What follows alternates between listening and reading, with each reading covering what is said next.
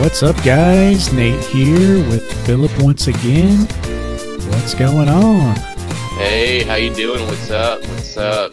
Recording during the day, actually. Yeah, changing up a little bit for our schedule, but welcome to episode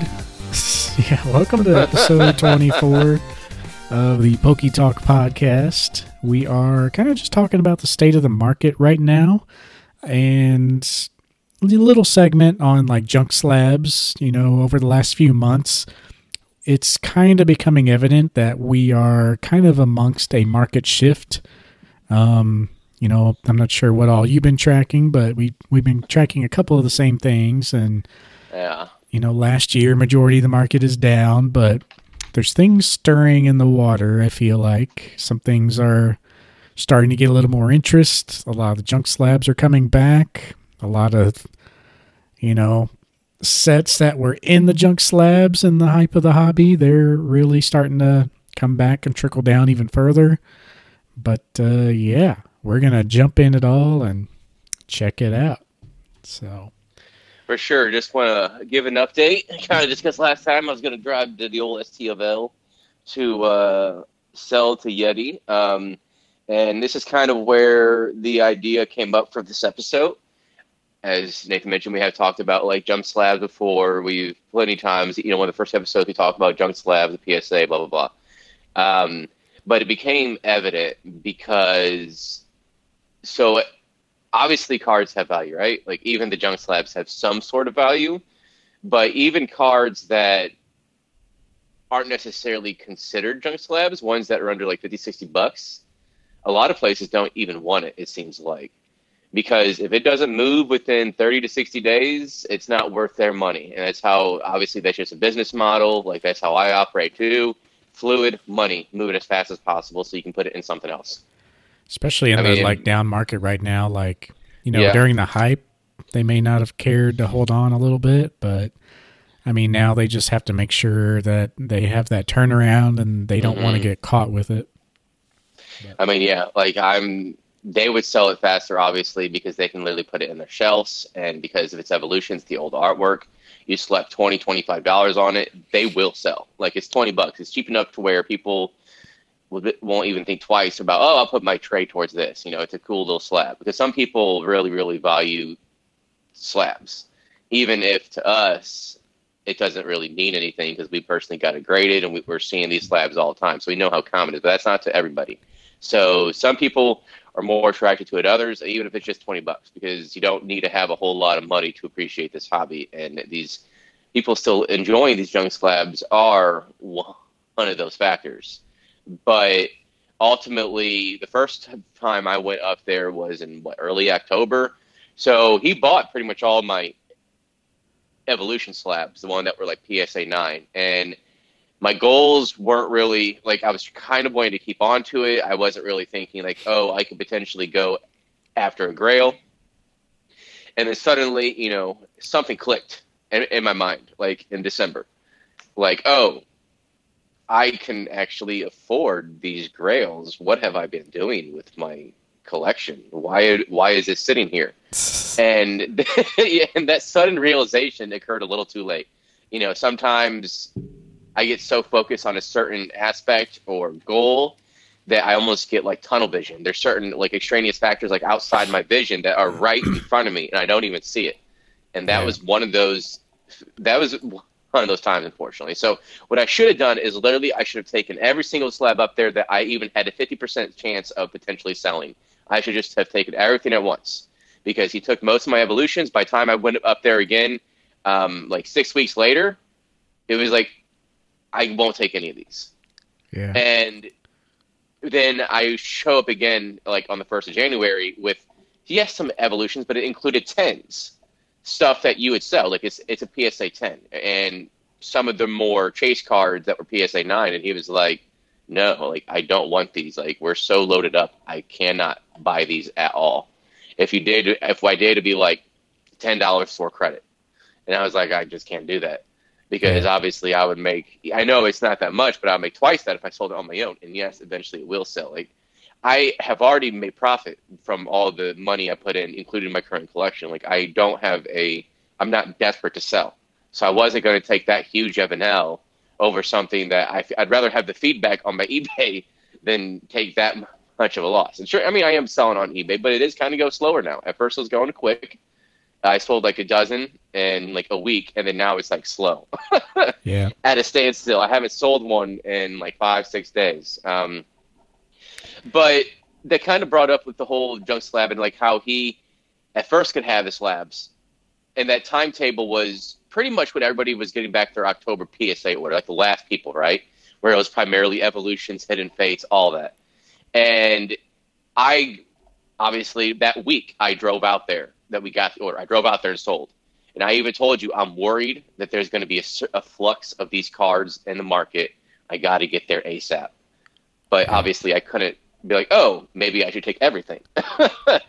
I was like trying to be a collector and kind of like business savvy, and it's really difficult for something like this. It really is. And a lot of your stuff, like, you know, I remember thinking this when we got those first orders back, like you wanted to keep a lot of things that were kind of potentials, but like a lot of people also graded. Like, you know, a lot of people were buying the same stuff you were there for a while. Yeah. So just because you wanted to hang on to them, you were thinking like a few years down the road rather than like, you know, all the junk slabs coming back. And I was thinking having a part of my collection for a few years because, you know, I almost have a master set. I'm like 12 cards shy of having a master set that included the graded cards. But then I was like, you know what? I did the math on how much it would cost me to fill that cards, even in near mint. And like it's like $220, and half that is just the 2 Charizard, the reverse foil and the foil Charizard. But that puts things into perspective, including the graded cards. I was like, you know what?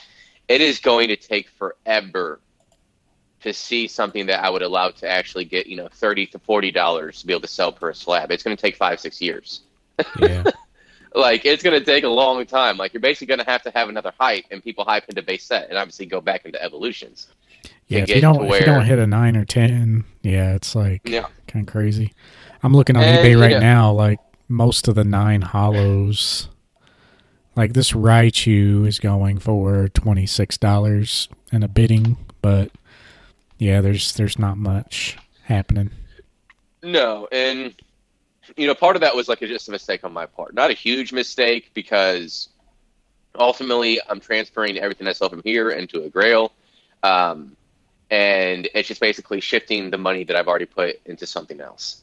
And I made the mistake in not being able to see the forest through the trees, essentially. And next time, if I feel like I might sell, if there's other cards or things in my collection I'm trying to get rid of, you know, it's also good just to have that money on hand in case something like, you know, Disney Lorcana comes up. Obviously, that's kind of once in a blue situation, but you understand what I mean with that, because you could also have like a Mario Pikachu come up, and for some reason we might be able to get it for under $2,000 on eBay, you know, or something like that. Like, you know, you just swoop in, you know, like just having that available money around just always helps. You never know when you might be able to pull the trigger on something on a great deal on the market. And ultimately, though, I was still able to get some money. Like doing it this way, I'm actually going to get more cash, obviously, but I ended up getting like $700 in cash. I was hoping for like $1,100 with everything, but he only took some of the more, I don't want to say higher end slabs because they were still only like around $200. Yeah, but he did take a lot of those. But there's also some things, as I was telling you, I just kept my mouth shut because there were certain things that like he wanted. I was like, here is a template of everything price. You know, this is about what I see with the market, and you know, it's pretty close on a lot of this stuff. He was like, no, I'm doing it all on my own. I was like, okay, that's fine. And when he did that, he nearly triple, because so one of my promos that I had was a Shibuya Pika, like just, you know, a promo that they received, was it like for the Kanto opening, or no, the Shibuya opening, I think is what it was. And price that a little higher. A lot higher. I priced it like $35 near mint because that's really what they're going for. He was looking at near mint, or he was looking at like PSA 9, PSA 10, and it's like, it looks like it. But you and I know there was a small indentation enough to bring it down to a 6. It looks near mint other than that, but there's a small little indentation on like the back that you can't see unless you look at it out of the sleeve under the right light. Yeah. And so it's not really near mint because of that. And I just kept my mouth shut. And then I had a bunch of miscellaneous raw cards I was just trying to sell just to clean up my bulk collection. I know how this interaction went because like you told me, like some people might think like, oh, that's kind of shitty of you, but you know, he very much seemed to be the controlling factor of this negotiation. So it's like, yeah, you offering that help and making it easier on him. If he thought so much about the situation that he didn't even want your help, then that's on him. Like you were genuinely, like you spent a lot of time looking those cards up, you know, because you were trying to get on his good side to make a deal. Yeah. And he pretty much just shut you down and didn't want your help, didn't care about your list. So that's on him. And it was the first time he said no to my list. And now I'm not going to lie, I do round up when I'm doing my estimations because that's about what they're going to sell it as. Like I price things for a living all day. And when it comes to like, you know, seeing the market and kind of what we would sell it as, you're going to shoot for the top of the market or like mid-high in terms of what you're going to price it as.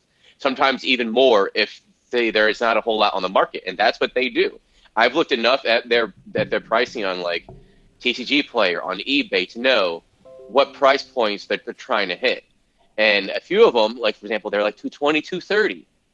I'll be like with some of my RCS AR10s, I'm like, you're going to sell that at 250. I know you are. So that's what I price it as. And I did it to give me more power in negotiations to get the actual target price that I was trying to get. It's just a simple negotiation tactic to where the evaluation is within the realm of reality. But obviously they're going to try to get it as low as possible. But, you know, it's just because they were going to chipper me down anyway. So that gives me essentially leeway in negotiations to get what I'm actually wanting. Like with the price that I put it at, it's fair. But there's also certain cards that I know you can get more money for that I basically had for a higher room of negotiation to get the actual price I want because he's going to try to get everything down as low as possible. Yeah. And, you know, just a simple negotiation tactic. And with the miscellaneous cards, it was like around $30, and that was like eBay price. That was like TCG Player prices. I saw on the calculator he evaluated at 45. I'm like, I'm not saying anything. And you know, so I actually, so when I came back, after that, I actually came back and I pulled a bunch of bulk I had in my like bulk bin of like full arts from every era, from the you know, from basically the e-reader sets, you know, watch the e-reader sets all the way up to Ultra Modern. I just pulled out everything. I'm like, I don't sit here and enjoy these cards. I don't like bask over them. I'm just gonna take them all up and like. I'm going to evaluate so I know what I'm getting, and like it's 180 cards. Yeah. And if they're going to look up each individually, I got to split this up between 2 days and not every card's probably worth it, but I'm going to make it to where it's like under 100. But think about that. 100 cards you're looking up, that's at least an hour. At least. Mm-hmm. But anyways, the whole idea is basically get that and get a 2016 World Championships promo with the Kanto starters on it. That was based in San Francisco. That I'm basically going to shift all my bulk that I don't care about towards that card because that card, yes, it's niche, but I think it's also really slept on. And if you look at the other cards from that era that are the same style, same artist, same everything, there's already a stark difference in price between that one and other cards from the era. It's very like it's pretty. Yeah. It's not like 5%. It's like 20%. It's just like the Festa. You know, there's other Festa cards out there aside from the 20th anniversary. Yeah. It wasn't the first or last, but yeah, that one's price so much more than the other ones by like, you know, 400% or something. So well, and what's weird is like if you look at it, I was showing you there's not one PSA 10 in existence. You know, I'm not saying like the card that they have at Yeti, they got 2 of them by the way. I'm not saying any of those will be a PSA 10, but they are pretty good about their actual grading. Like they are 100% good. I mean, sometimes like the situation, like with the card I have, yes, anybody can miss that. But by and large, we've seen where they mark it as lightly played. It could be borderline near mint. So they're pretty good about that. And yeah, that's good. So whenever I think near mint, I'm thinking like PSA 8 area. You know, So if you look at PSA 8 and 9s, PSA 9s are almost going for $1,000. PSA 8, you're going to probably break even after the fees and whatnot. You might make like 30, $50. And then PSA 7 is basically like you might take a small loss. But like overall, I feel like it's a card that's not really talked about. Yes, it's niche, but it has the Kanto starters on it. And it was in 2016, the first hype in Pokemon. Nobody's talking about it, and it's one of those cards that could easily. Yes, there's different variants. You got the entry level promo, you got the staff promo, you got like the finalists, blah blah blah. But ultimately, that's a card that can easily go up to $500, $600, $700, $1,000 in near mint condition down the road because of everything surrounding it. 2016, it was in San Francisco, Kanto starters. I mean, it's got natural scarcity. It has great artwork. It checks off a lot of factors that we talk about. It's got great Pokemon on it. I mean, it checks off a lot of factors that we talk about. Cards that are probably going to do well. It checks off literally almost everything. So, yeah, it's a good one, and yeah, it'd be crazy if you could pull a 10, but that'd be. No, I'm not insane, expecting it. Yeah, a 9. I'd be happy with a 9 because a 9 means I'm doubling my money. So. But again, and if that is the case too, like if that ever becomes like, not so niche card or more exposure to it, those 9s could really go up because, you just see that like, I think of like pre-release Clefable. I collect the pre-release cards in an 8 because there's no PSA 10s on the Clefable. Mm-hmm. So what I usually do... Yeah, what I usually do is like, pretty much everyone knows now if I ever grade a 10, I like selling 10, buying the 9. Well, in that case where there's no 10s, if I ever grade a 9, I'd sell the 9 and buy an 8. Like I always want like the second highest because that premium is just a little ridiculous to me, I think, for certain cards. I don't think I've ever bought a PSA 10 card now that I think about it. But yeah, it's weird with those cards. If anyone does hit a 10, obviously that's huge money, and the 9s and 8s won't be affected too much because there's only one. But and you got to think like I haven't seen what others have sold as, but there is somebody that has like a staff, or it's either staff or finalists. I think it might be a staff PSA 10. They have it listed for like $20,000 on eBay. It might even be S for that. Honestly, I know he has the finalists of those, but there's one that's like for sale for like $20,000, and obviously that card's not going to get it. But if you would hit a 10 in that situation, you could probably throw $10,000 for it, and I mean, who knows what you could potentially sell it as. It really comes down to if somebody wants that card, only one in existence, what that person's willing to pay. Honestly, like you have a lot of, and if you don't feel the need to sell it, I mean, you have a lot of bargaining power that you can get at least $5,000. And I'm not expecting a 10, but if you look at the PSA sold, it's not completely updated with some of them. There was one PSA 9 that sold for like $200 back in like 2019 or 2020, I think it was. And the most recent one sold for around, I think it was like 800 or 900 or 1,000 or something like that. And there's only like 20 or something PSA 9s from what I recall. It's very little. It's not graded that much. And if you look at the factors that it was distributed at a tournament, a Worlds tournament, you have primarily players, not collectors, who participated in that event. And you have to start thinking, a 10 is going to be very rare in that card, especially as time goes on, because you have a burn rate of quality in terms of damages and whatnot. And, if a lot of people didn't have a sleeve, they just put it wherever. I mean, you could have got a nick, a bet corner, enough to take it from a 10 to a 9. Yeah. So... yeah, you never know with those, especially people walking around at the events a lot and all that business. So, all right. Well, we went a little long on the intro because we're heading into news, and there really isn't much news happening. Yeah. So I want to start off, we're talking about all this with the junk slabs coming back. Will it get better? Probably not for... at least until summer. People are still getting cards back. People are still waiting on Lutkin's cards, navigating through that mess, but they are getting cards back, so that should be wrapping up. I think we'll pretty much be at the new baseline this summer. Mm-hmm.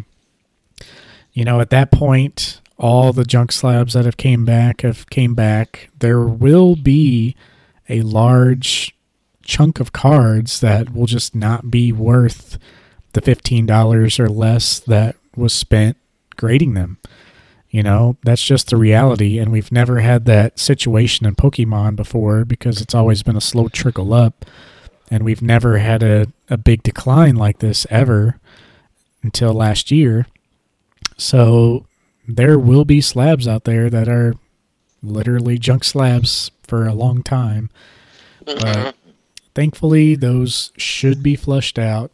On the other side of the spectrum, you look at Modern, and even though we are seeing this, maybe we're seeing less grading because people are realizing that all those cards and everyone sitting in the same stuff is obviously not working out, and they're getting slapped with reality now that they're all coming back. But despite that, Modern is flourishing more than ever. It's never really stopped.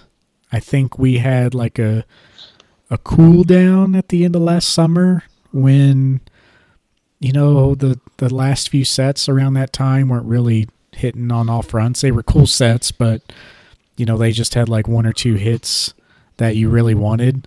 And now at the end of the year when sets really ramped up again, you just kept seeing that growth. Stuff like Evolving Skies right now is $300. We saw that first reprint in the summer, and it got the boxes down to like $120, but still chucking. They came down a little bit, but now they're back up. There's like nothing at stores anymore. I remember during the summer you could find some stuff when they, were really focused on printing.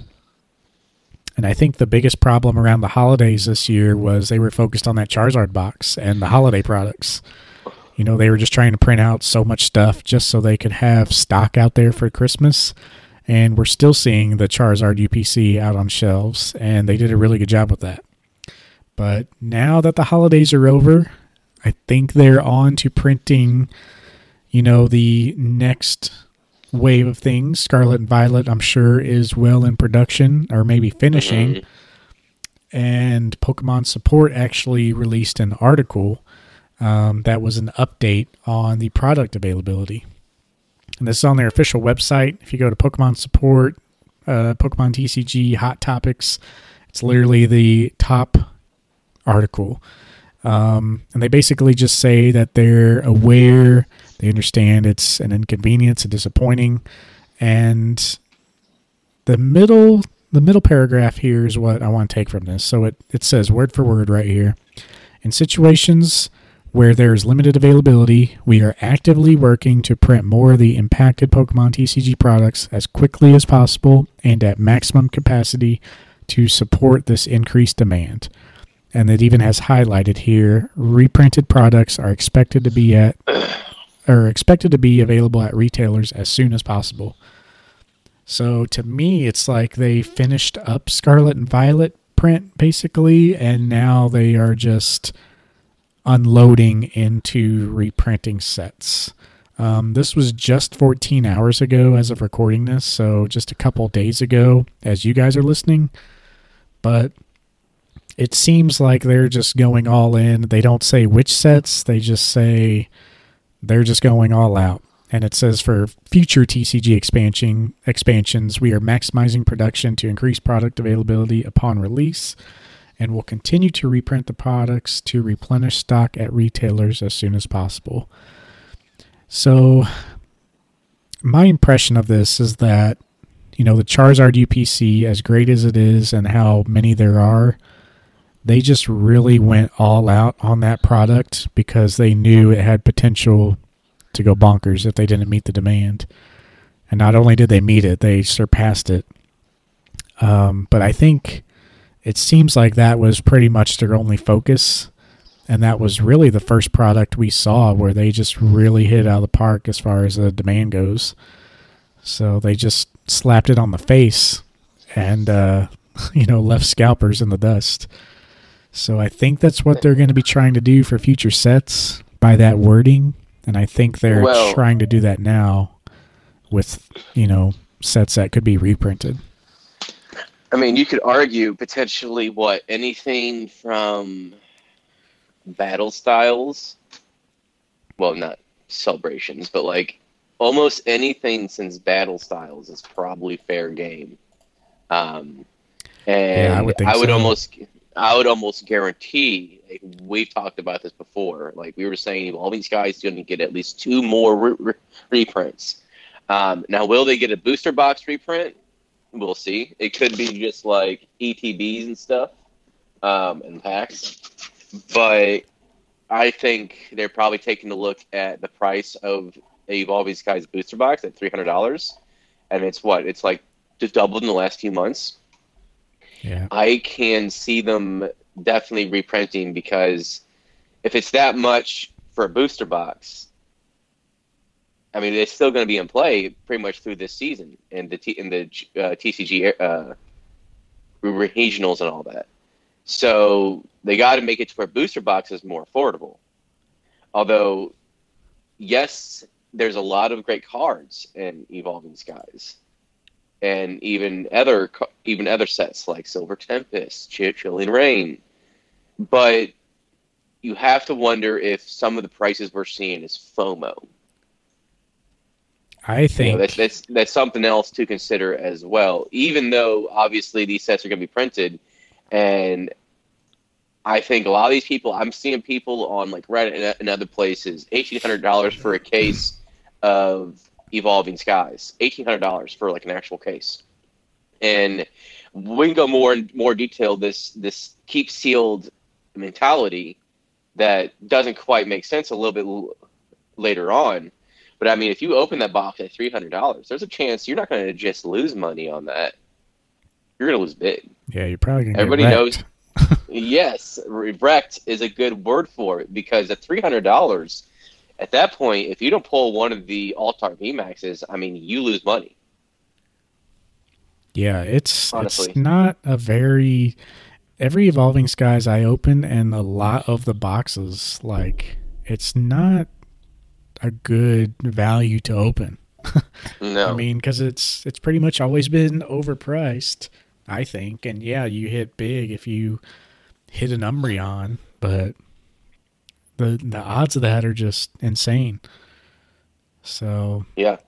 It doesn't make sense at this point to open Evolving Skies. And you could even argue for some of these items, like they have gone up in price, right? Everything's gone up since their lows, and it still makes sense to open those. It's still at that price point. But if they don't have another surge of printing in the market, some of those are gonna hit around the same point where it's no longer worth it to actually buy this sealed booster box.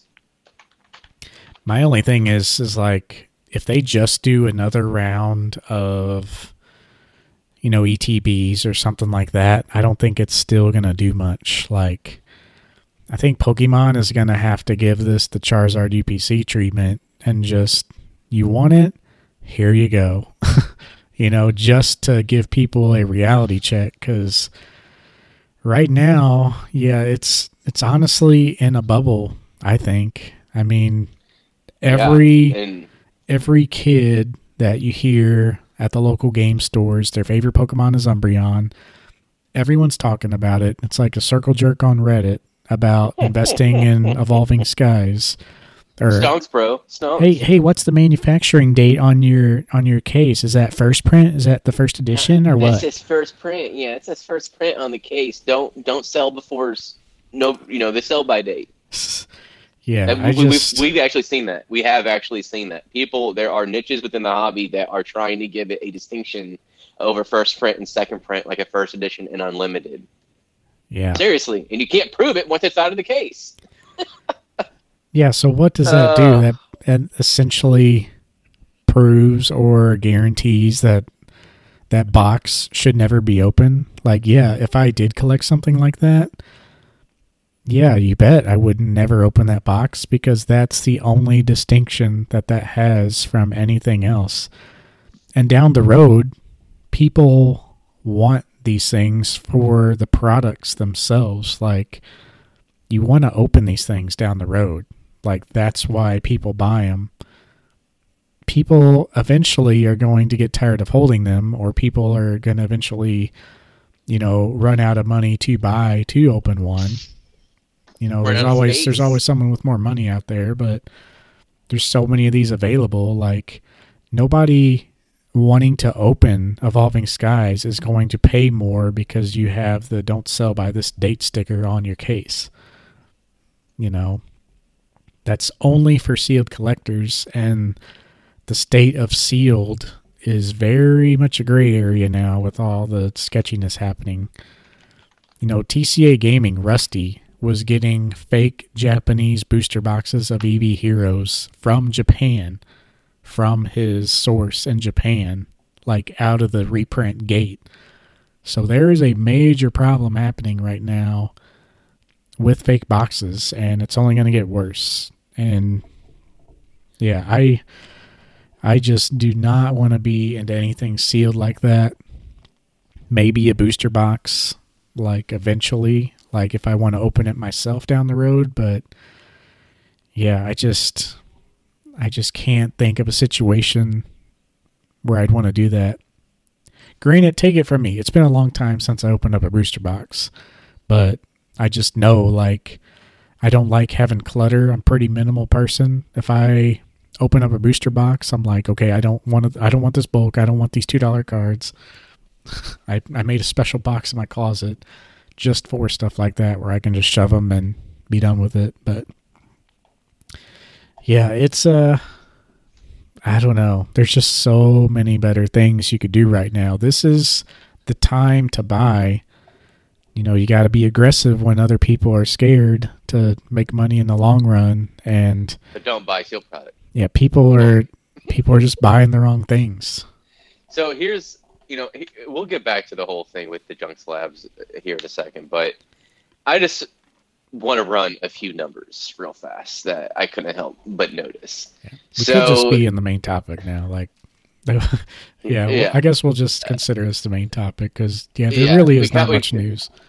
Well, and we'll discuss the Scarlet Violet once we sell more. Like, they released 9 cards. We can just, talk it up just to fill time, but I'd rather talk about it once we see more. Yeah. So, we kind of said it's not worth opening to a certain point. Probably $200 a box. Let's see, what's most market price for a booster box? Like 140-ish nowadays. So I was assuming you bought it even lower. Like, let's say you bought it at 125, right? 130 shipped. So I would say a lot of people are probably in the tax bracket that, it gets taxed up to a certain point. So you're in the tax bracket between like 42.5 and like 88,000 or whatever it is. Obviously, everything taxed after that point will be taxed at that rate. Or, everything earned after that point will be taxed at that rate. So the way I see it is, like, say if you make exactly 42.5 a year. So your primary income is your actual job. Okay, so everything you sell is ancillary income. So at that point, ancillary income would be taxed at the 22% tax rate. So if you include that plus about the 13% from eBay, that's 35% off right there. So 65%, because we assume the tax law is going to be situated at some point, right? Like, I know the IRS made it to where you don't have to do it for this past year, but we assume it's going to occur this year, right? Like, I mean, that's pretty much a given. And don't expect the threshold to change, honestly. Do not expect the threshold to change. Do not expect anything to be done of significance in the next 2 years when it comes to legislation. And will it be potentially amended? Maybe. Who knows? But don't count on it. So right now, it's a $600 threshold. Say you were trying to sell in 2024, early 2024, right? So say if you sell it at $400, you're in it at 130. By my math, you're looking at what? Like maybe $100, maybe, that you make in profit. So yeah, that's not bad. But you held on the item for 3 years for $100. It was held in that amount, or it was held in that one item for that long. You could have so much better things. You could have easily made your money back again and then some, instead of just keeping it in one item for 3 years. 260 is 65%. So, okay, let's say you doubled your money. That doesn't even include the inflation. Say if you bought it in 2021, that's about 8.2 to 10% inflation right there. So that's another $26. So you're already making what, 240 or 235? So yeah, so you basically are making $100. Yeah. And we're already seeing people are spending $300 a box on a case for Evolving Skies. So it's got to go even further to get the same profit margin. We're talking $600 a box. So we're talking the same amount of Evolutions, a little bit less than what Evolutions is going for. And Evolutions was printed to oblivion and was printed 6 years ago. Just think about the time that we're talking about here. People are just thinking super stonks, bro, super stonks. And yes, you can make money from it, and you will. The problem is the time cost of money and the opportunity cost of not buying something else in the market that you could have made your money back within 1 year. The same amount of money profit margin that took you 4 or 5 years, whatever, to make, you can potentially get in less than 1 year. You can get it in 6 months. Find a card on eBay, look ones that looks near mint, and you can get it graded. Boom. Obviously, there's more factors to it. Like, you kind of have to know what you're looking for, right? But, like, you could have made that money back in less than a calendar year. Meanwhile, that money's sitting on there for 5 years, and you're only going to make $150 or whatever. And that's assuming, you bought it at basically MSRP. And we've already seen that people aren't buying at MSRP. People are in at $200 a box, $300 a box for Evolving Skies. And here's the problem. Another problem, too. It's like a lot of that value is coming from the Umbreon. Yes. But, like, a lot of people don't understand, like, people are cracking these boxes, chasing the Umbreon. Pretty much every other card in this set that's not, like, the 2 or 3 biggest VMAXs, people are going to have so many of these that if the price goes up at all, people are just going to have, like, a stockpile of them and just send them off for grading. So, like, all these other cards just have really nowhere to go because as soon as they go up, people are like, oh, it's worth that now? I'm going to grade mine. Let me put it on market. Yep, let me put it on the market. So it's just got, like, anytime it goes up, it's going to be so hard to break out because people are going to see that and like, oh, maybe I should grade mine. Okay, prices came back down. Some people missed the boat. Okay, next year, kind of creeps up again. Oh, I'm going to grade mine. People just have so many modern product. It's like unreal and sealed on top of that. And I also just wanted to clarify, I can't remember if I said, but yeah, like 42 to like 88,000 your tax at like the 22 percentile. Or like, not 20 percentile, but 22%. I just wanted to clear that up. And even if you try to sell like off Facebook groups, people are going to expect a 10% deduction, if not more, 10 to 15% deduction from that. So, there's somebody that was on Reddit that was telling me, just pay it with crypto, bro. I'm like, dude, you did not just say that to me. Pay it with crypto. If somebody's offering to say if it's $600, okay, say if it is, and you've got a case, all right, so that's $3,600 you have, and somebody wants to buy the whole thing, right? I am not sending that whole thing from somebody that just paid in crypto, okay? I am not doing that. And it is an immediate red flag to me if somebody would try to get me to do that. I'm like, I've lost interest. Crypto in 10 years, I imagine, will be more regulated, but right now it's not. If somebody says, you said Bitcoin, if it's like a $100 item, sure, whatever. I'll go ahead and take it.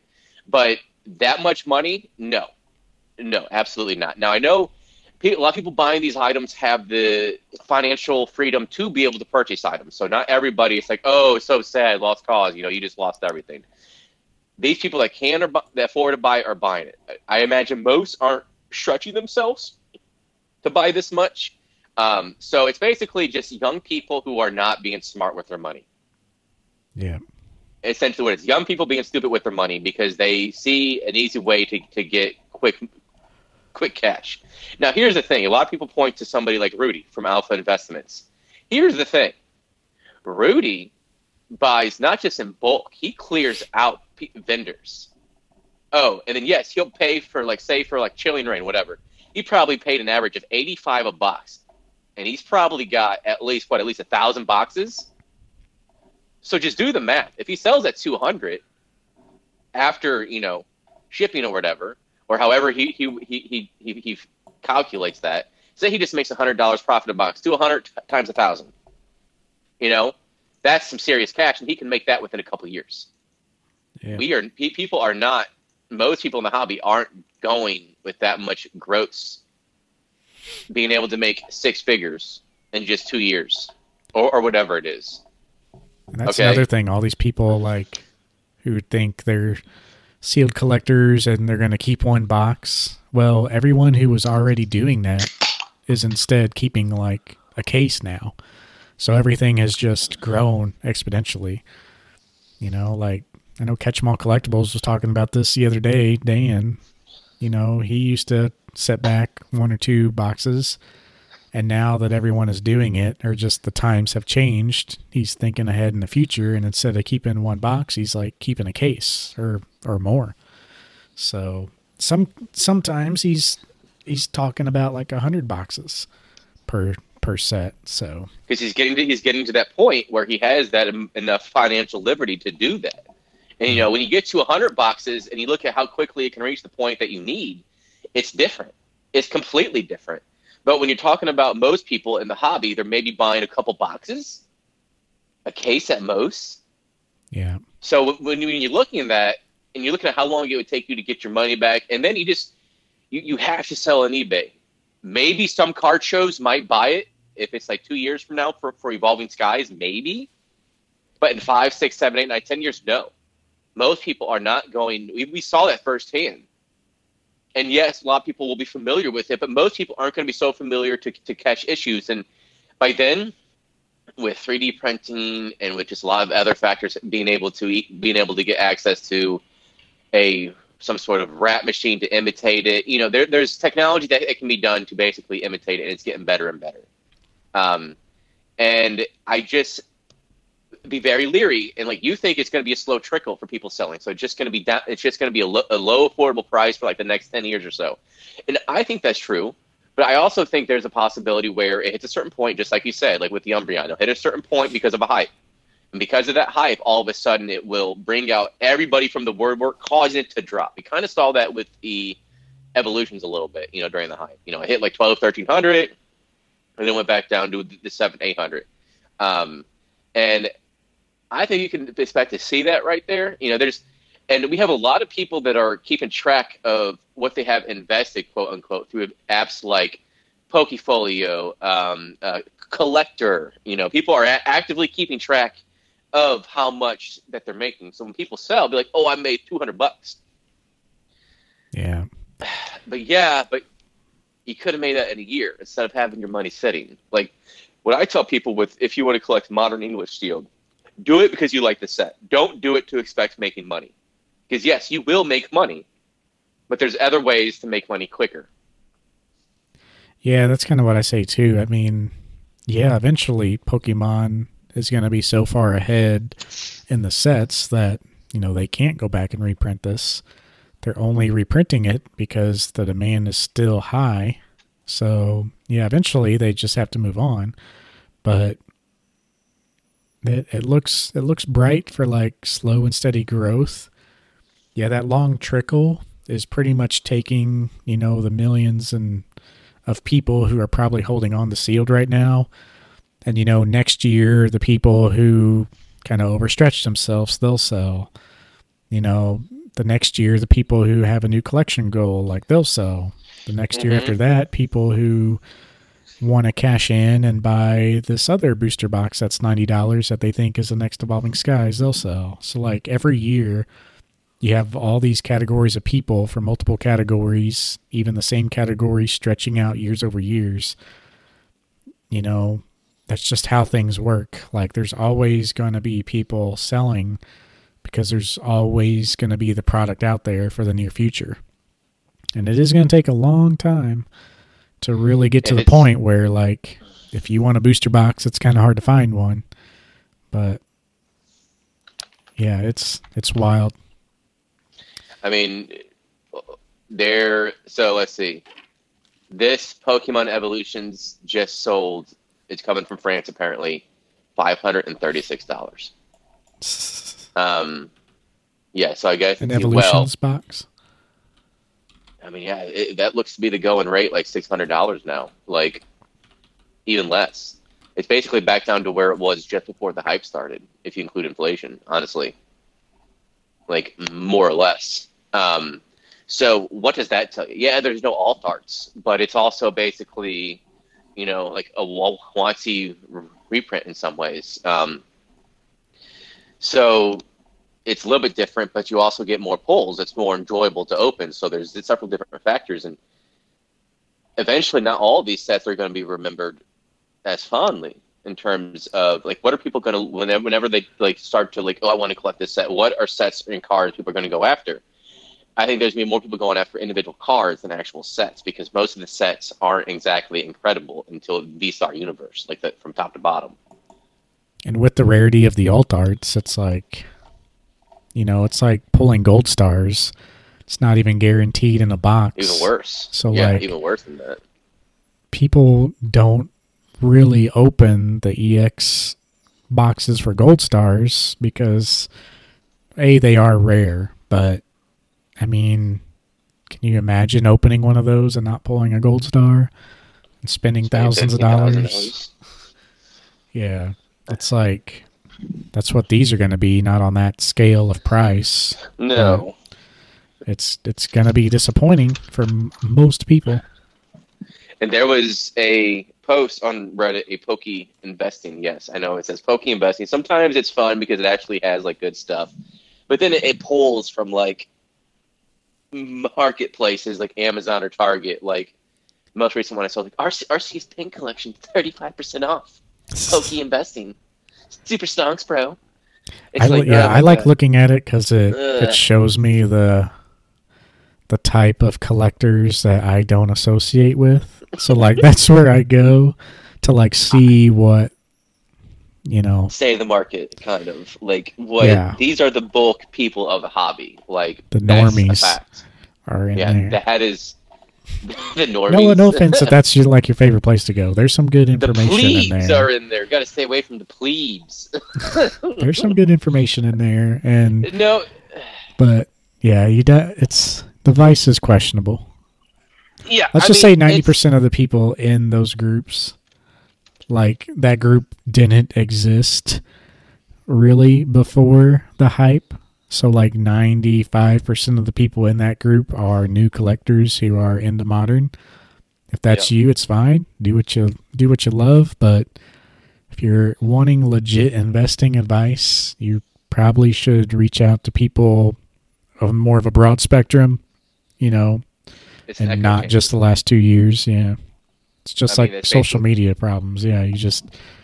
You're with the same like-minded people, and whenever somebody, not always, but whenever somebody has like a valid point of criticism towards like going that quote unquote investing, they get downvoted.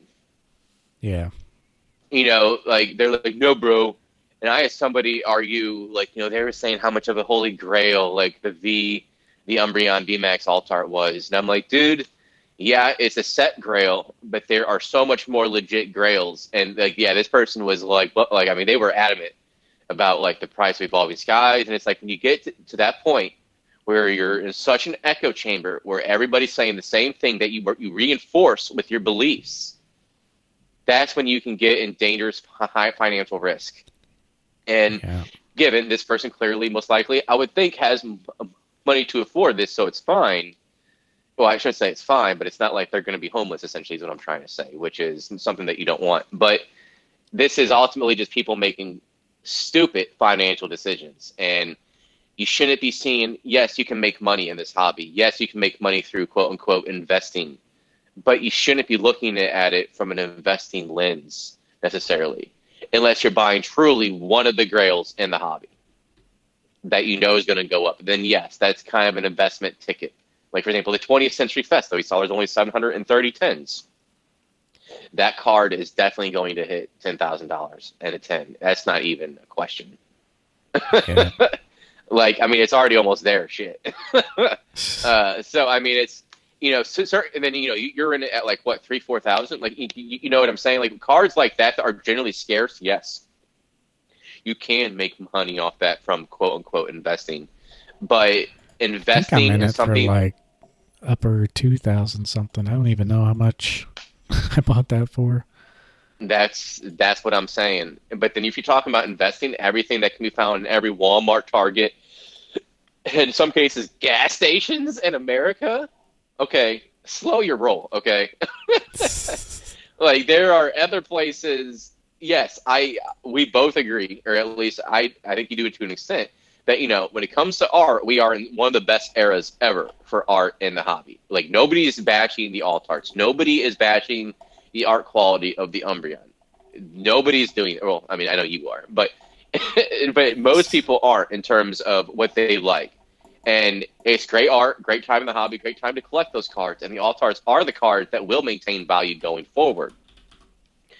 But to see it as a blue chip investing point, I think people really, really need to rethink their decisions. Yeah. It's I don't know. I just don't know what to say. I did just find my 20th anniversary Festa. I paid. Oh, you just found it? Oh, okay. Like, oh, you lost it? Okay. Oh yeah, I found it under my bed. Hey, I just found this $5,000 card. I found this in my basement. I swear, I'm shaking. I'm literally shaking right now. I bought it for $26.50. And that was raw. Before grading it, right? Yeah. Then you had to grade that. So it's about $3,000 with the grading fees. Then. Yeah, that's when the 10s were about 4,000. But yeah, I was watching it for quite a while, and yeah, if you know what you're looking for, like cards that are easy to grade in 10s like that, even though it's very expensive, it's an easy 10, and you can see that with the pop report. But and that card, even if you get a 9, you're still making money. Yeah, you can buy those raw cards. Yeah, you're kind of taking a chance, but when you get the card, look for descriptions that say near mint beautiful card, like where they're talking like it's flawless, just so you kind of have protection there, so you can get it and look. And if it's not flawless, then send it back. So if it is flawless and you think you got a 10, I mean, you can make 3 years worth of profits in booster boxes, right there in a month. If you buy certain cards. Yeah. I was going to say, I have one more point when it comes to the sealed, aspect. So Ultra Shiny GX, it was released, I think, in Japan late 2018, like November of 2018. So it's going to be 5 years old this year. It's around $400, $420 on eBay. Now, Ultra Shiny GX became Hidden Fates. Hidden Fates was the belle of the ball until Evolving Skies came out. Now, Hidden Fates is still an incredible set. Even though, yes, we have alt arts now, it is a gorgeous, incredible set even now. Shiny just have a way of doing that. I think that's the only way that potentially Pokemon can go further is shiny alt arts. And I mean, with texture, I guess there's other ways, but essentially, so if that is $420 or so, Ultra Shine GX for about 5 years old, from one of the best sets of the era, was around during the hype. Hidden Fates was the set people went after for. I mean, it reached didn't those boxes almost $500 a box? Those ETBs, I think they did. Before they had the reprint with can't ETBs. Remember. I wasn't really looking at them too much. It was at least 300. I do recall that. And if it took that long, so if it's taken this long for Ultra Shiny GX, with a lot of interest, a lot of people enjoy Hidden Fates, to hit $400 a box, what do you think it's going to take for something like Evolving Skies being printed more than ever? And we know there's going to be a reprint, and if they reprint the booster box, that's going to absolutely destroy the market price. It's going to steady it just like the last reprint of Hidden Fates steadied that price. And you can still get Hidden Fates booster boxes, I think, for around $150, maybe $200. I mean, so if that yes, I know that's the English version, but if that tells you like what essentially will become of Evolving Skies, it's another detriment as a risk factor. Yeah. And if that tells you anything, so it's taken 5 years for that. So I think some people are kind of thinking like the 30th anniversary for Evolving Skies maybe. But a lot of people were saying 10 on like the subreddits and Discord are saying 10 to 15 years, 10 to 15 years, 10 to 15 years. Shouldn't that trouble you if everybody has the same thought process of when to sell? Yep. Simply put. Yeah, everyone's thinking the same thing. And if you're new to the hobby within the last 2 years and you haven't like put in the time, or you're just, buying modern, odds are it's like there's a lot of people like you, just kind of, this goes back to our evolutions talk, when you were buying evolutions booster boxes, and I was trying to tell you to keep them sealed. It's like, learn from my mistakes, people. Learn from my mistakes. Yeah. I told Philip, it is fun to open, and I know you guys scratch that itch, but everyone else who's driving up this price is doing the exact same thing. But yeah, it's out of your system now. And we haven't even discussed the storage paranoia. Like for Evolution ETBs, I know I mentioned it before. I literally found them on the shelves. I opened 2. I sold the other 2 on eBay. And the guy gave me a neutral feedback because he got no hits. Well, if you're opening 2 ETBs for $400, I think he was on the coast, so the buying power is probably going to be a little different for him. So it was more acceptable to open. I understand that, because like a $45,000 wage here is like a $90,000 wage out in California. Like similar buying power. I'll say it like that. So yes, it was probably okay for him to open, but like I would never open something like that if you're in at that price point. Yeah. Like you're going to lose money at that point. And yes, Evolution is a great set. I think got a mega full art Charizard, I think was the only hit I got from those. And I got like a Pidgeot EX. Like I didn't get really too much hits either. Like it sucked. But that sometimes happens. And the hit is a common hollow. Yeah. Charizard, which granted all the hollows in the set, if you're not getting a hollow every pack, still pretty slim chances. It's like buying, just a normal booster pack of base set. Buy 10 base set booster packs. Odds are you're not going to pull the Charizard, even though there's only 16 hits. And imagine what it's going to be like in 10 years or even 5 years, where not only are you selling it to them, but you run the risk of, like, say if you have a little bit of humidity, like you weren't able, most people are using like silica gel packets and totes. Most people are. But what if there's a little, like, I don't know, this little, the wrap's a little fluffy. It kind of looks like, got a little bit of more moisture in there, so it doesn't look as tight. Or because they printed it to oblivion, the wrap shop is not the best. Well, all of a sudden, like, I think it's reprinted, or I think it's resealed. It looks kind of sketch. It's got the H seam on it. It's got all that, But that's another factor. Like, that's a huge risk. So not only are you taking, 2/3 on the dollar of whatever you get, but you also run the risk of that.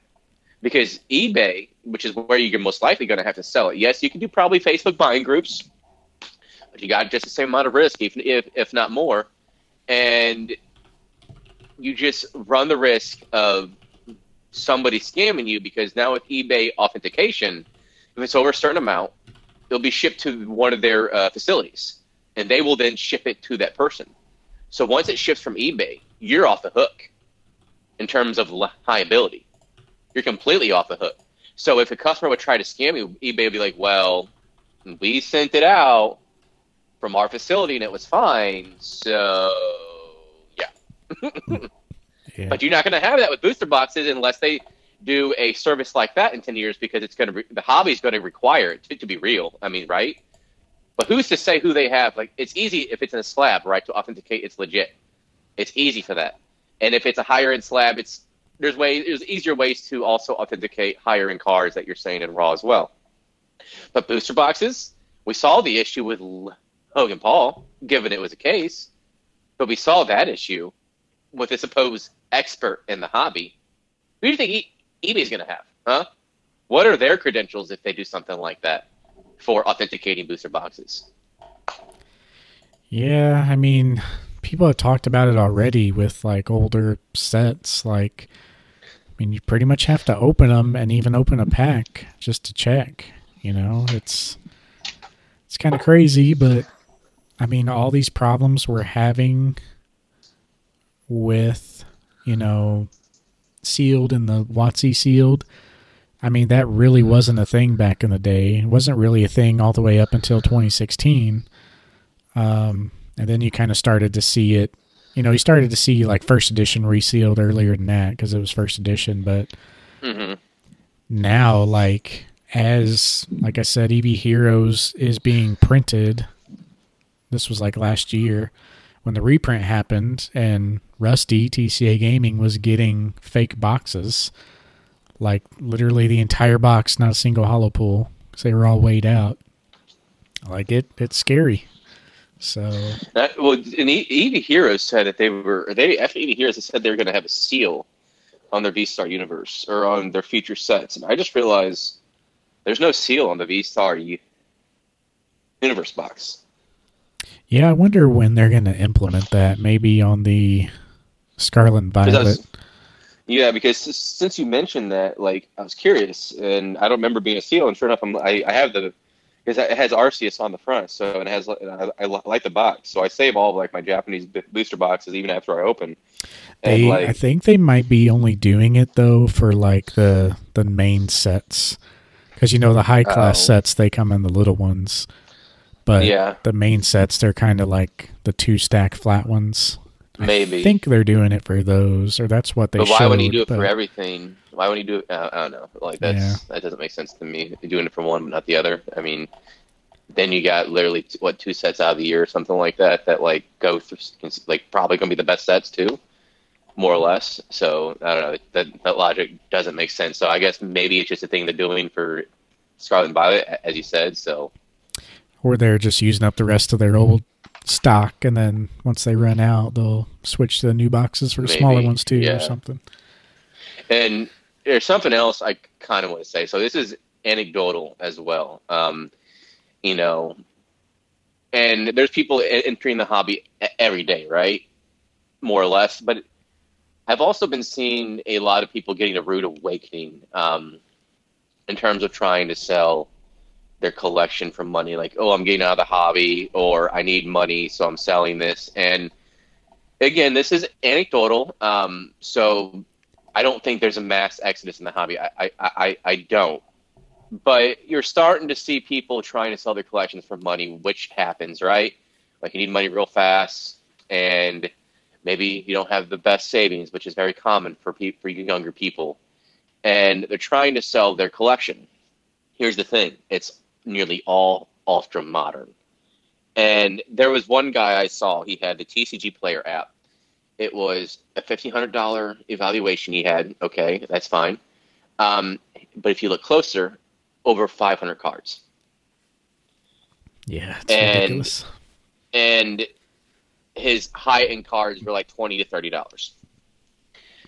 $30. And I straight up told him, I'm like, man, like I'm not trying to be rude, but if you can go to a shop and if you can get as close to $1,000 in cash, take it.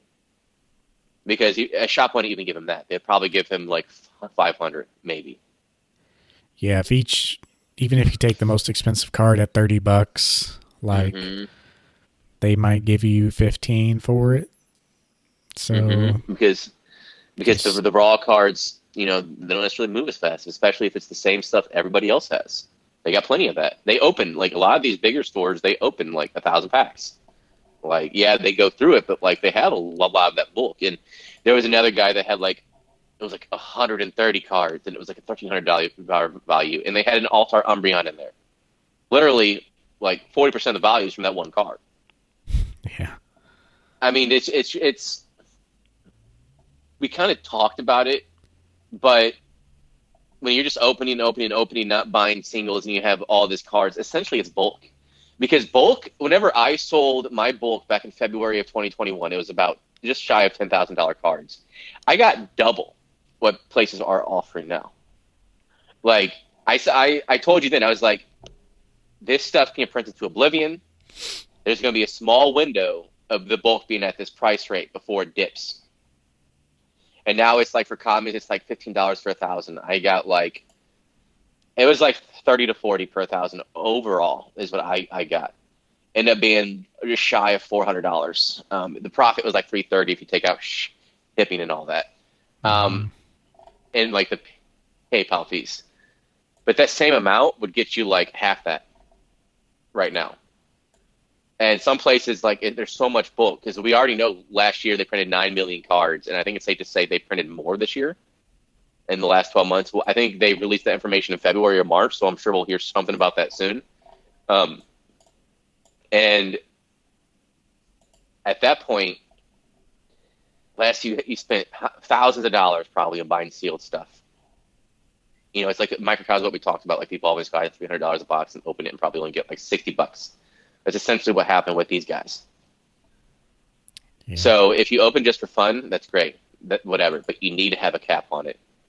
Unless you're okay just using this as like a venting hobby, a level of catharsis, and you just want to open, you don't care about the value. If that's the case, then whatever.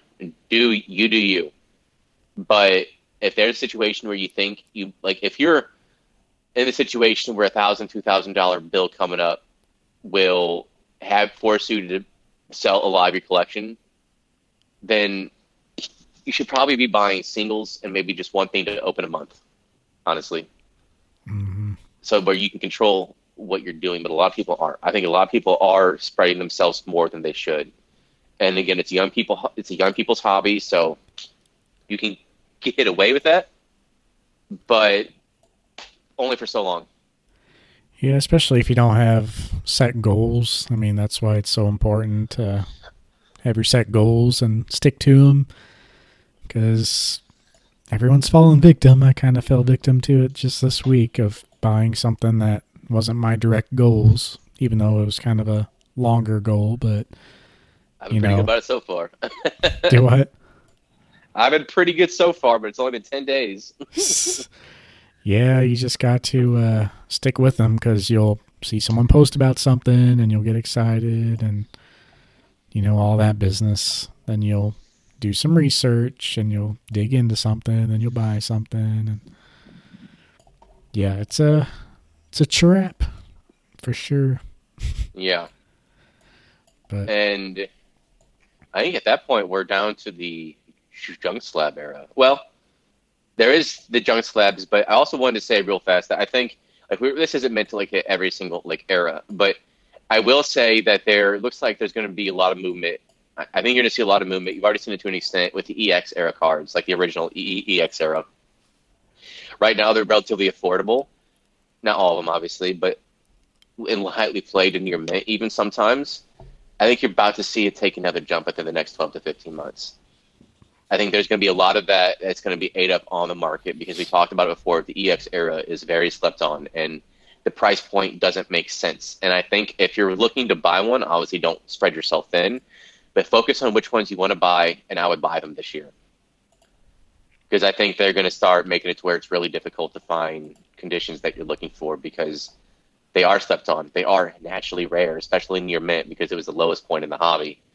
And I think if it's something that you would like to get, I know it's also kind of like the same thing with an Echo Bubble. With the Elite Forum, I couldn't help but notice, like when people talk about goals, one of the most common things that people said was the EX era cards. Yeah. So I don't think the market's quite accounted for that next spike, but I think you're going to see another increase this year at some point. Yeah, like with the EX era, we saw people buying it at the Collecticon last summer. Mm-hmm. It's definitely the area where people weren't focusing. Like we said many times, you know, a lot of people went to Gen 1 sets. And then if they got that done, maybe Neo, because Neo never really saw like the huge increase nor the huge decline. So I think it was pretty much safe where the people getting into it were right there at the end. And there's a lot less of it too. And same with the EX era. They never really saw a huge increase or a huge decline. And I think it's mostly just because people didn't know about it or didn't adventure there yet. They were doing other goals. So we are seeing that now. So, yeah, could be. I think, you know, the OG sets, they're pretty much bottomed out, except for some things that people were just sending off just because, like, you know, the starters first evolutions like Charmanders and Bulbasaurs from base set. People probably sent those out just because they were stonking so hard. And a lot of people knew this isn't going to last forever. They were trying to capitalize on it. But I think we're going to see slow growth on pretty much everything. We're in a very healthy spot now. The bubble popped. And I think it's just going to be a slow climb, even for pretty much everything up until X and Y. It's either going to remain the same or just be very slow trickle up. Some things, like we talked about last episode with the promos, they have potential to really go up quick because there's just not many available. And people haven't really been adventuring there yet either on the broad spectrum. But yeah, it's going to be... I think there's going to be some good years ahead of us. I mean, if the recession continues for a year or two, I mean, it could be stagnant for a little while. Maybe that'll be good for most people. So allow you to reach your goals quicker. But yeah, I think it's going to be on the steady up climb and some things potential to break out that deserve it. So does EX deserve it? I mean, maybe. I just don't think many people ventured there. Not many people have graded there. So I think it deserves like a little uptick just because it's been so bare. But I don't know. My gold stars, I'm rooting for my gold stars. They need to be higher for sure. I probably should grade those pretty soon before they get I'm not higher. I don't know how much of the recession is going to affect the hobby. It's not like it's a severe recession, and there are signs of like getting better, although it's too early to fully sell. And then we kind of talked about how fiscally irresponsible a lot of these individuals, younger people, are. So I just don't know how much it's going to actually affect it, is what I'm saying. Now, I think what's going to affect it most potentially in the next year or so, especially ultra modern, is kind of what you hinted on before. With if the Pokemon Company just goes ham like they did with V-Star Universe and just print to an oblivion, and like the Charizard UPC. If they do that with basically like Evolutions, Astral Radiance, Lost Origin, and a few other sets, if they do that, that's going to make it to where it's going to take years for you to see significant growth. That could cause frustration and burnout within the hobby for a certain percentage of the base. Mm-hmm. And it could be enough to actually affect the overall hobby. Now, I'm not saying it's going to be like a straight crash, like, in the late 80s, early 90s, because that's something a little different. Pokemon is very smart about not printing to the point where it's worthless like they did with these sports cards in the late 80s and early 90s. But it will be enough to where, say, if you bought it like $300 a box, Evolving Skies, and it goes down to 150, 180, maybe 200 at max, and it stays steady there for like a year, 2 years, it might cause some frustration. Like, you can't sell or you take a huge loss. And I would think a lot of people probably are in. Like, I use like 130 shipped as like a point because that's a realistic low, but we know not everybody bought at that point. Yeah. So there are some like signs that could lead to a mass frustration and burnout within the hobby amongst the ultra modern crowd. The ones that are keeping this hobby turning in some ways in terms of like the direct money to Pokemon. And if there's enough frustration and they stop opening and just keeping the crap sealed, I think it's interesting to consider what effects that might have within the market. Because could you see a bunch of people leaving the hobby for a couple years? I think it's possible. I do. Yeah, I would think they'd have to get burned out and, mature and stop opening stuff. But yeah, then again, there's always new people entering the hobby, people coming of age. Thing. Yeah. It's like all these kids that I hear about in the game stores, their favorite Pokemon's Umbreon, and, they're keeping up with the times just like we are, despite the show and everything. Like, they're on YouTube, they're on Twitch watching these people open, and they love it. So they see those people, and like people on Whatnot and Twitch, they're always going to be opening because that's the content. And what do they have? They have a counter, a money counter being over each pack. Like, oh, this is $5, and they're probably opening the first month that set came out. So you're looking at like set highs, more or less. And not by the time, you might be looking to sell a year or two down the road when you got your set lows. Yeah. So, I mean, that isn't the whole other aspect, like the long term with the kids in this era that are huge in this era that are going to want to potentially buy some of these products down the road. But just in the short term, I think there are some grounds there to cause mass burnout with ultra modern people. And it might cause a shift. It might cause people to burn out. But, there's also other factors. How many people are constantly entering? How many people are just buying something to open every so often just for something to do, but don't really care about like going for huge collections, but just enjoy opening every so like once or twice a month? I mean, there's that to consider as well. Yeah. So like there is potentially some signs where it could affect a large percentage of the market, but Pokemon's generally pretty smart about that. But it's just really interesting to see what might occur if there's a sudden realization like, oh, I'm in a echo chamber. I can't believe I dropped $5,000 on seal product. Then, it's not just dropping on seal product. You got people buying like I said, like the Arceus pen collection or like the things that people aren't going to be looking up for in 5 years. I'll just say that. Collections nobody's going to be entering to try to find in 5 years. Yeah. Like, the Arceus V-Star, UPC, the Charizard UPC, yes, it will go up in value eventually, It's just, again, the whole point of this episode when it came to the whole thing was sealed. If you want to keep stuff sealed, that's fine. There's just a lot of risk factors involved, and if you are going to do that, you got to be very, very smart about it. You need to be buying at the all-time lows.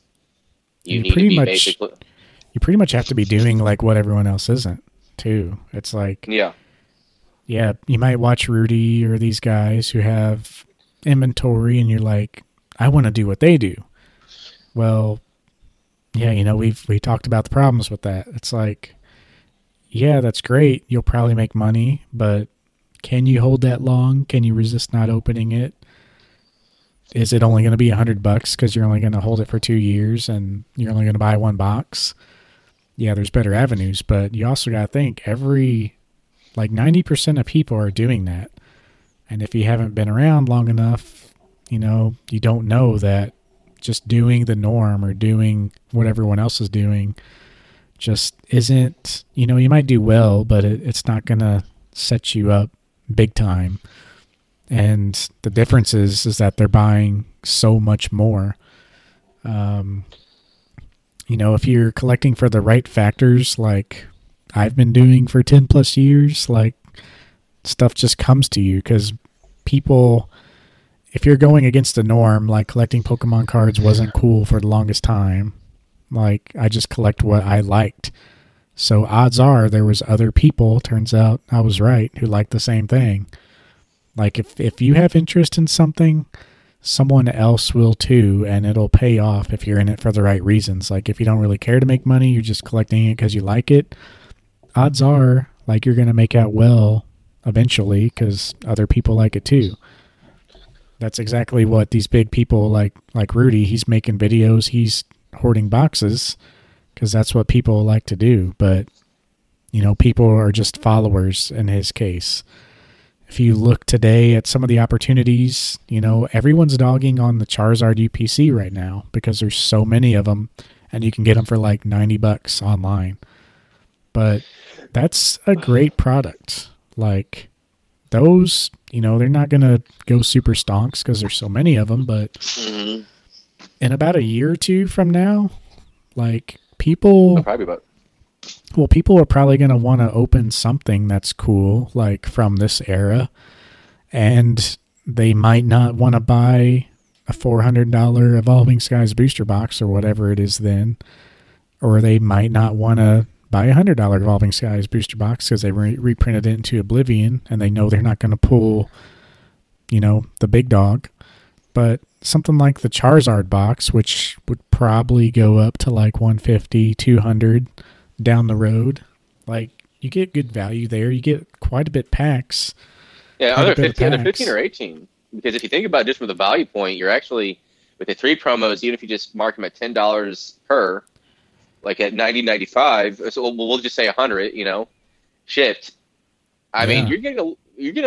is it 15 or 18 packs? I I'll don't even know. say 15, but I can't remember. I mean, with tax, they're almost $5 a pack. So, I mean, Yeah, right now, you you're get getting great good value right now. Yeah. And you get a Compared wide to range of MSC. packs, and you get 3 Evolving Skies packs, and So I could see that one jump from like, say if you get a 90, I could see that one quickly recover up to like within a year or two, up to like $200. But, that's another thing.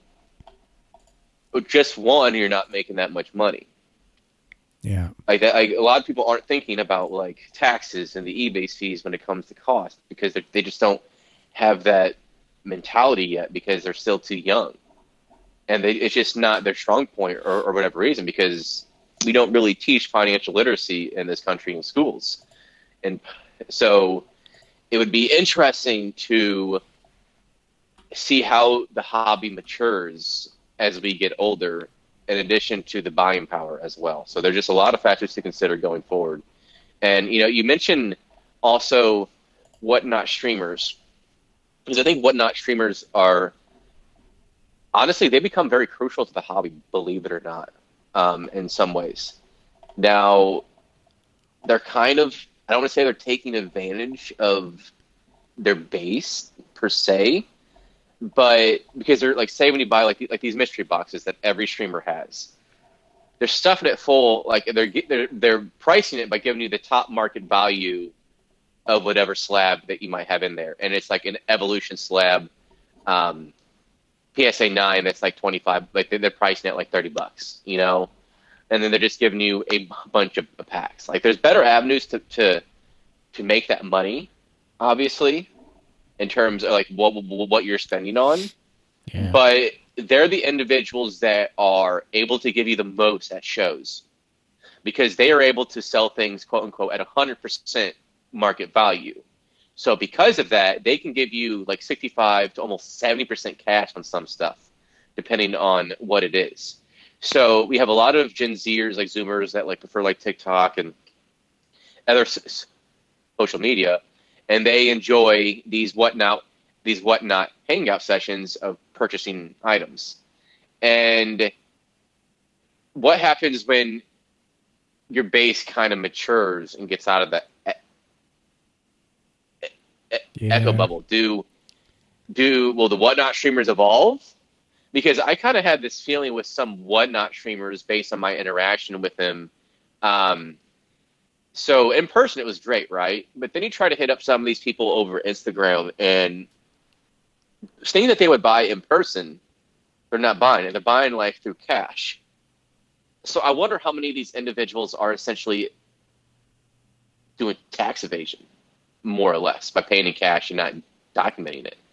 And so because of that, they're making it to where like their income is less and they're being taxed less. They have all this fluid cash that can't be necessarily traced because they bought it in cash, they gave out cash.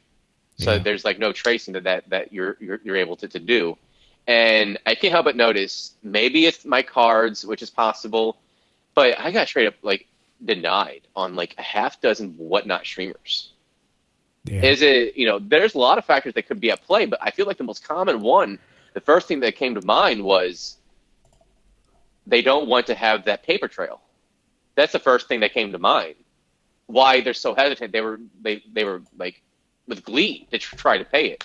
But also, are they even so full on these slabs that they don't want to buy it as well? Which is also possible. But the first thing that came to mind is just like tax evasion. That was the first thing that came to mind. They're getting a lot of money in hand at the show too. That they'd like to put to use for the business in some way or the other. So I'm sure as soon as they make a sale, they're looking for something to buy, within 2 minutes to make that money work for them again. And the whole aspect is how long will some of these individuals last? But again, like you said, there's always new people starting up every day as well. Yeah.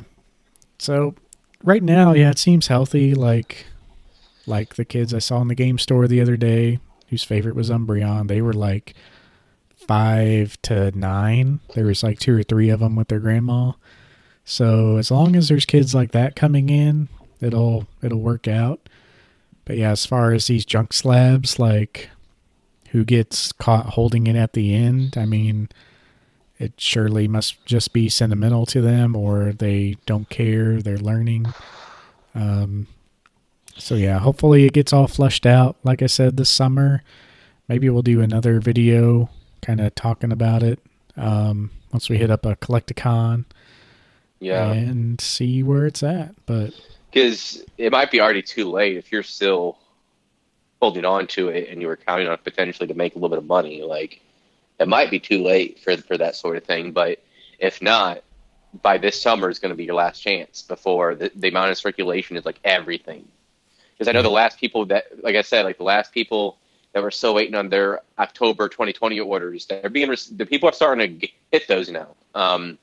So that's even more that's being introduced in circulation, and it's just interesting to see what's going to happen. Like when the KC shows, or like when the cons start appearing, and that'd be the best way to buy and sell. And honestly, with the tax laws and now with the sales tax being on eBay, in person is becoming the way to sell and buy.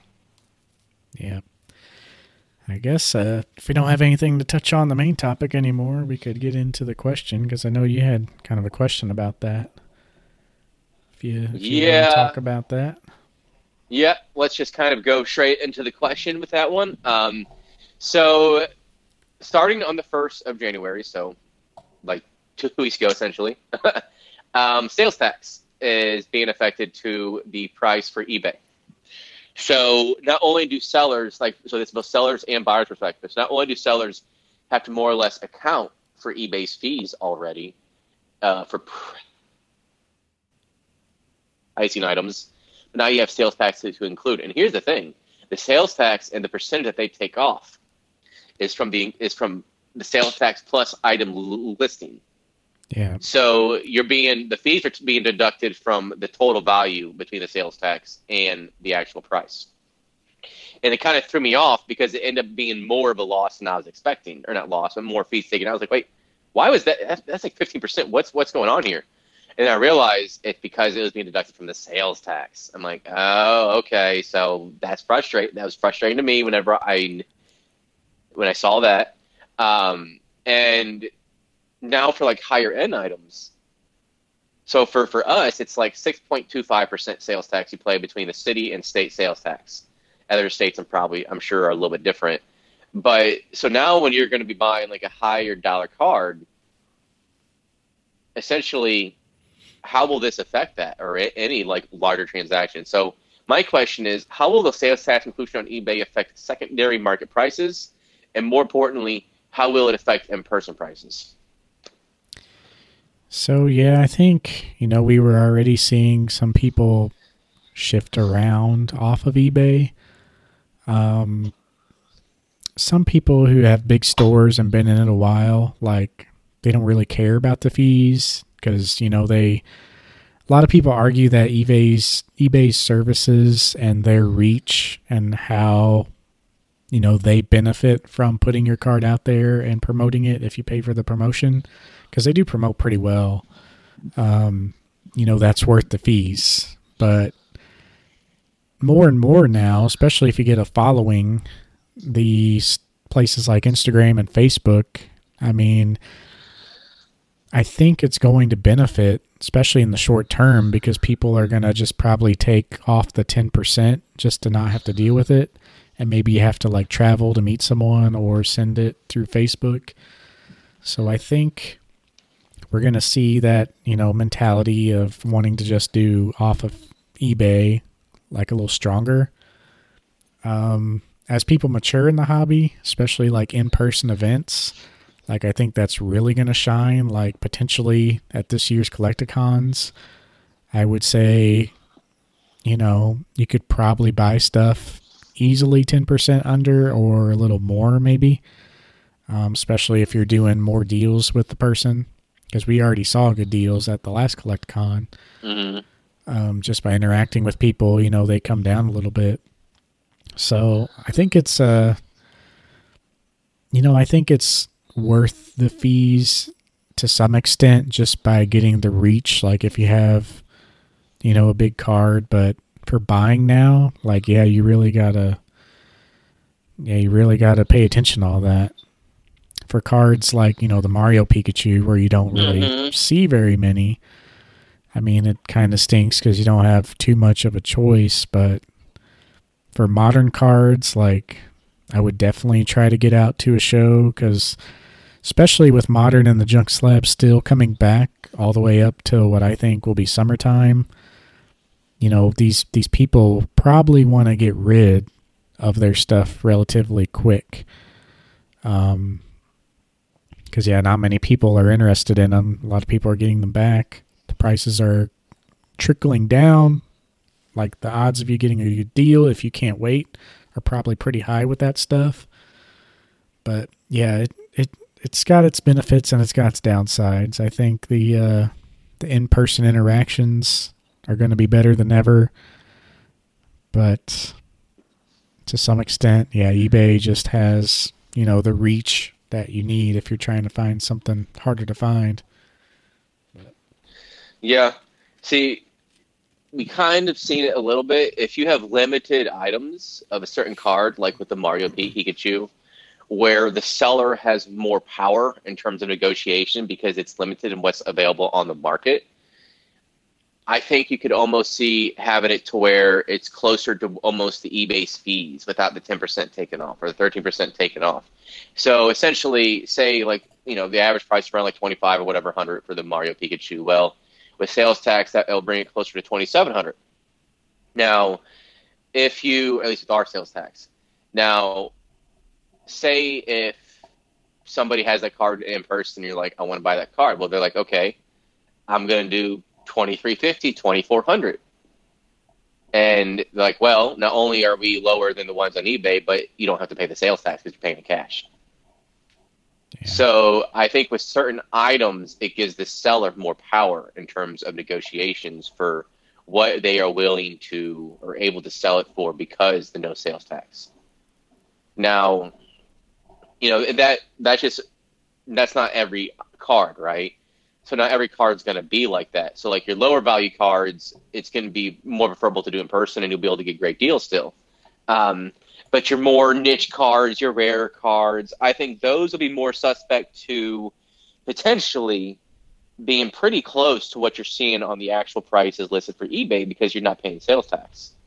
So in some ways, you can argue it balances out, and that can offer a change in the hobby on how some buyers purchase their items and in terms of negotiations.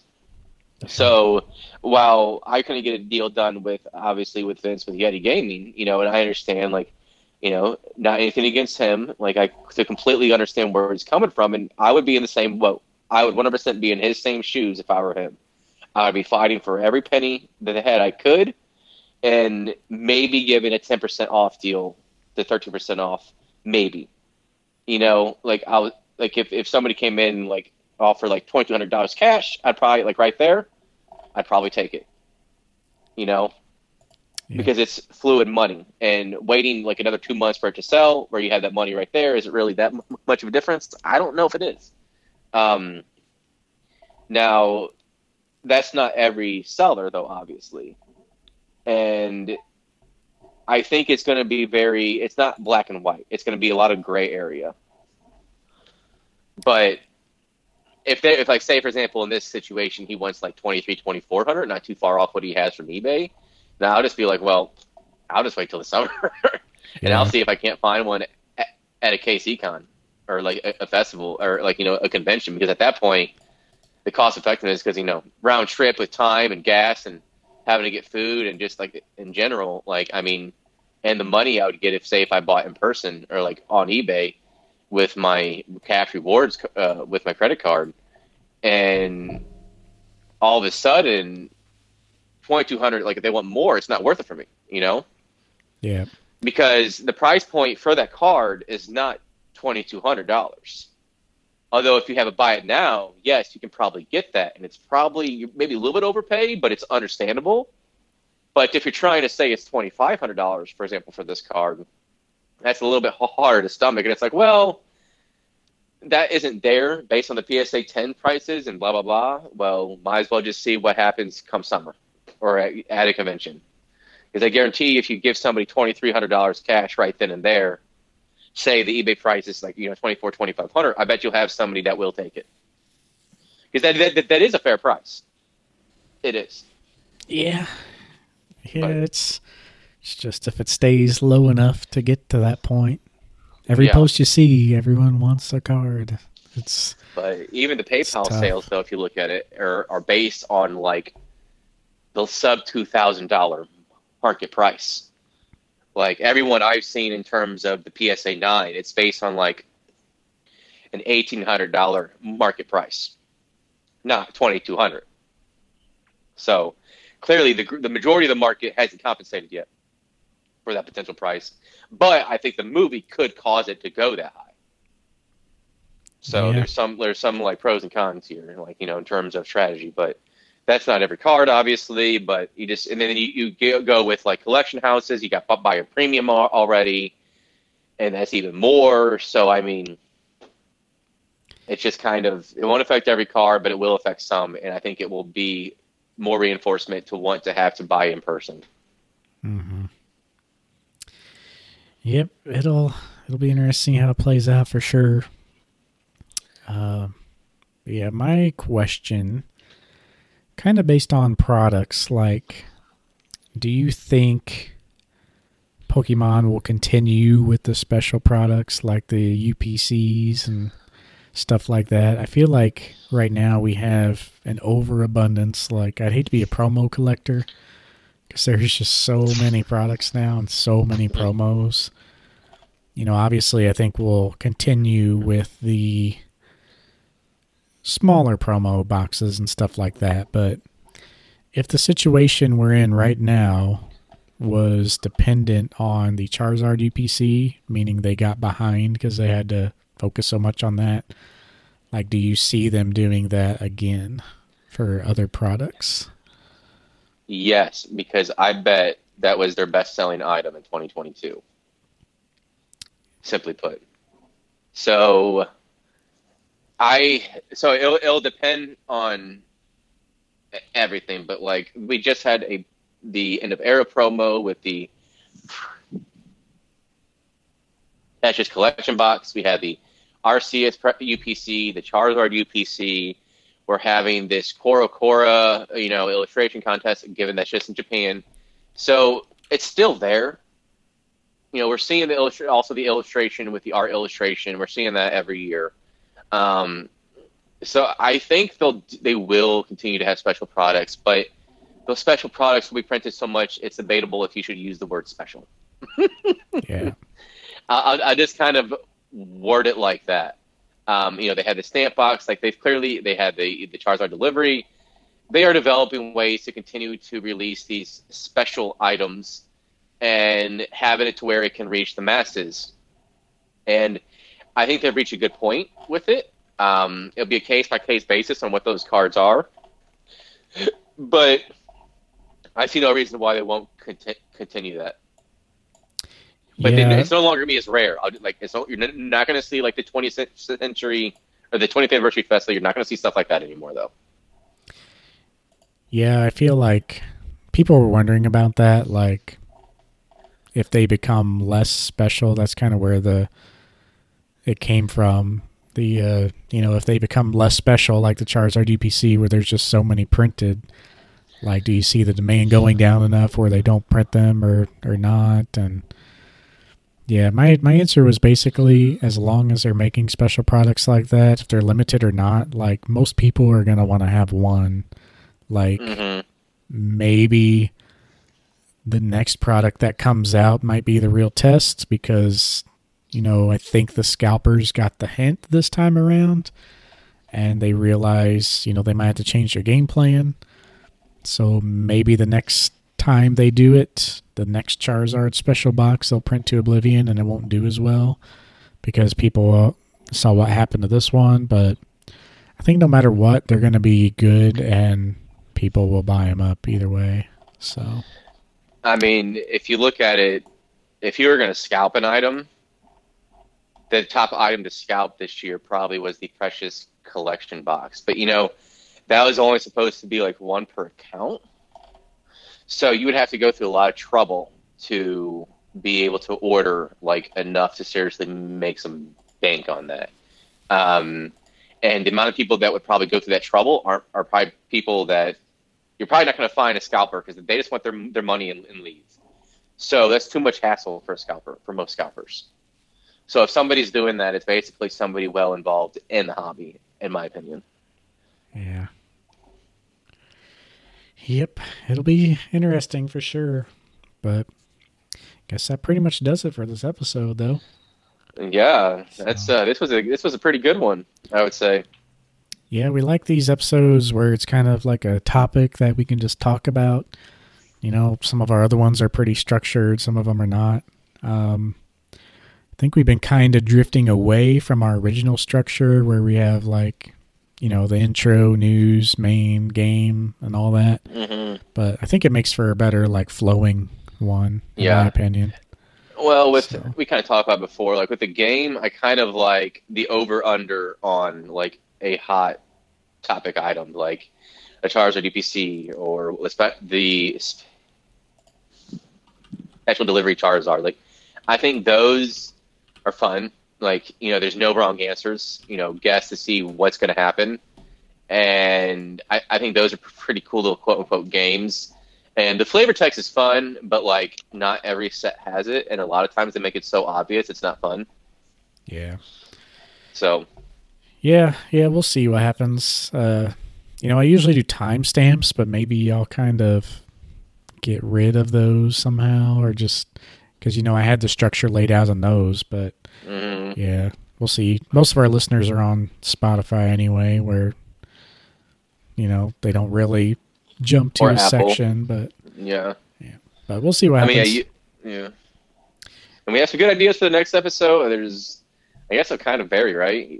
Maybe an era episode or maybe it's when we talk about Scarlet Violet, because I imagine by next episode we're going to see most of the Japanese release, so... Yeah, we'll have to see how much is released, or should be a news topic at least for sure. But yeah, for sure. All right, guys. Well, thanks for listening, and we'll catch you in the next one. See y'all later. Peace.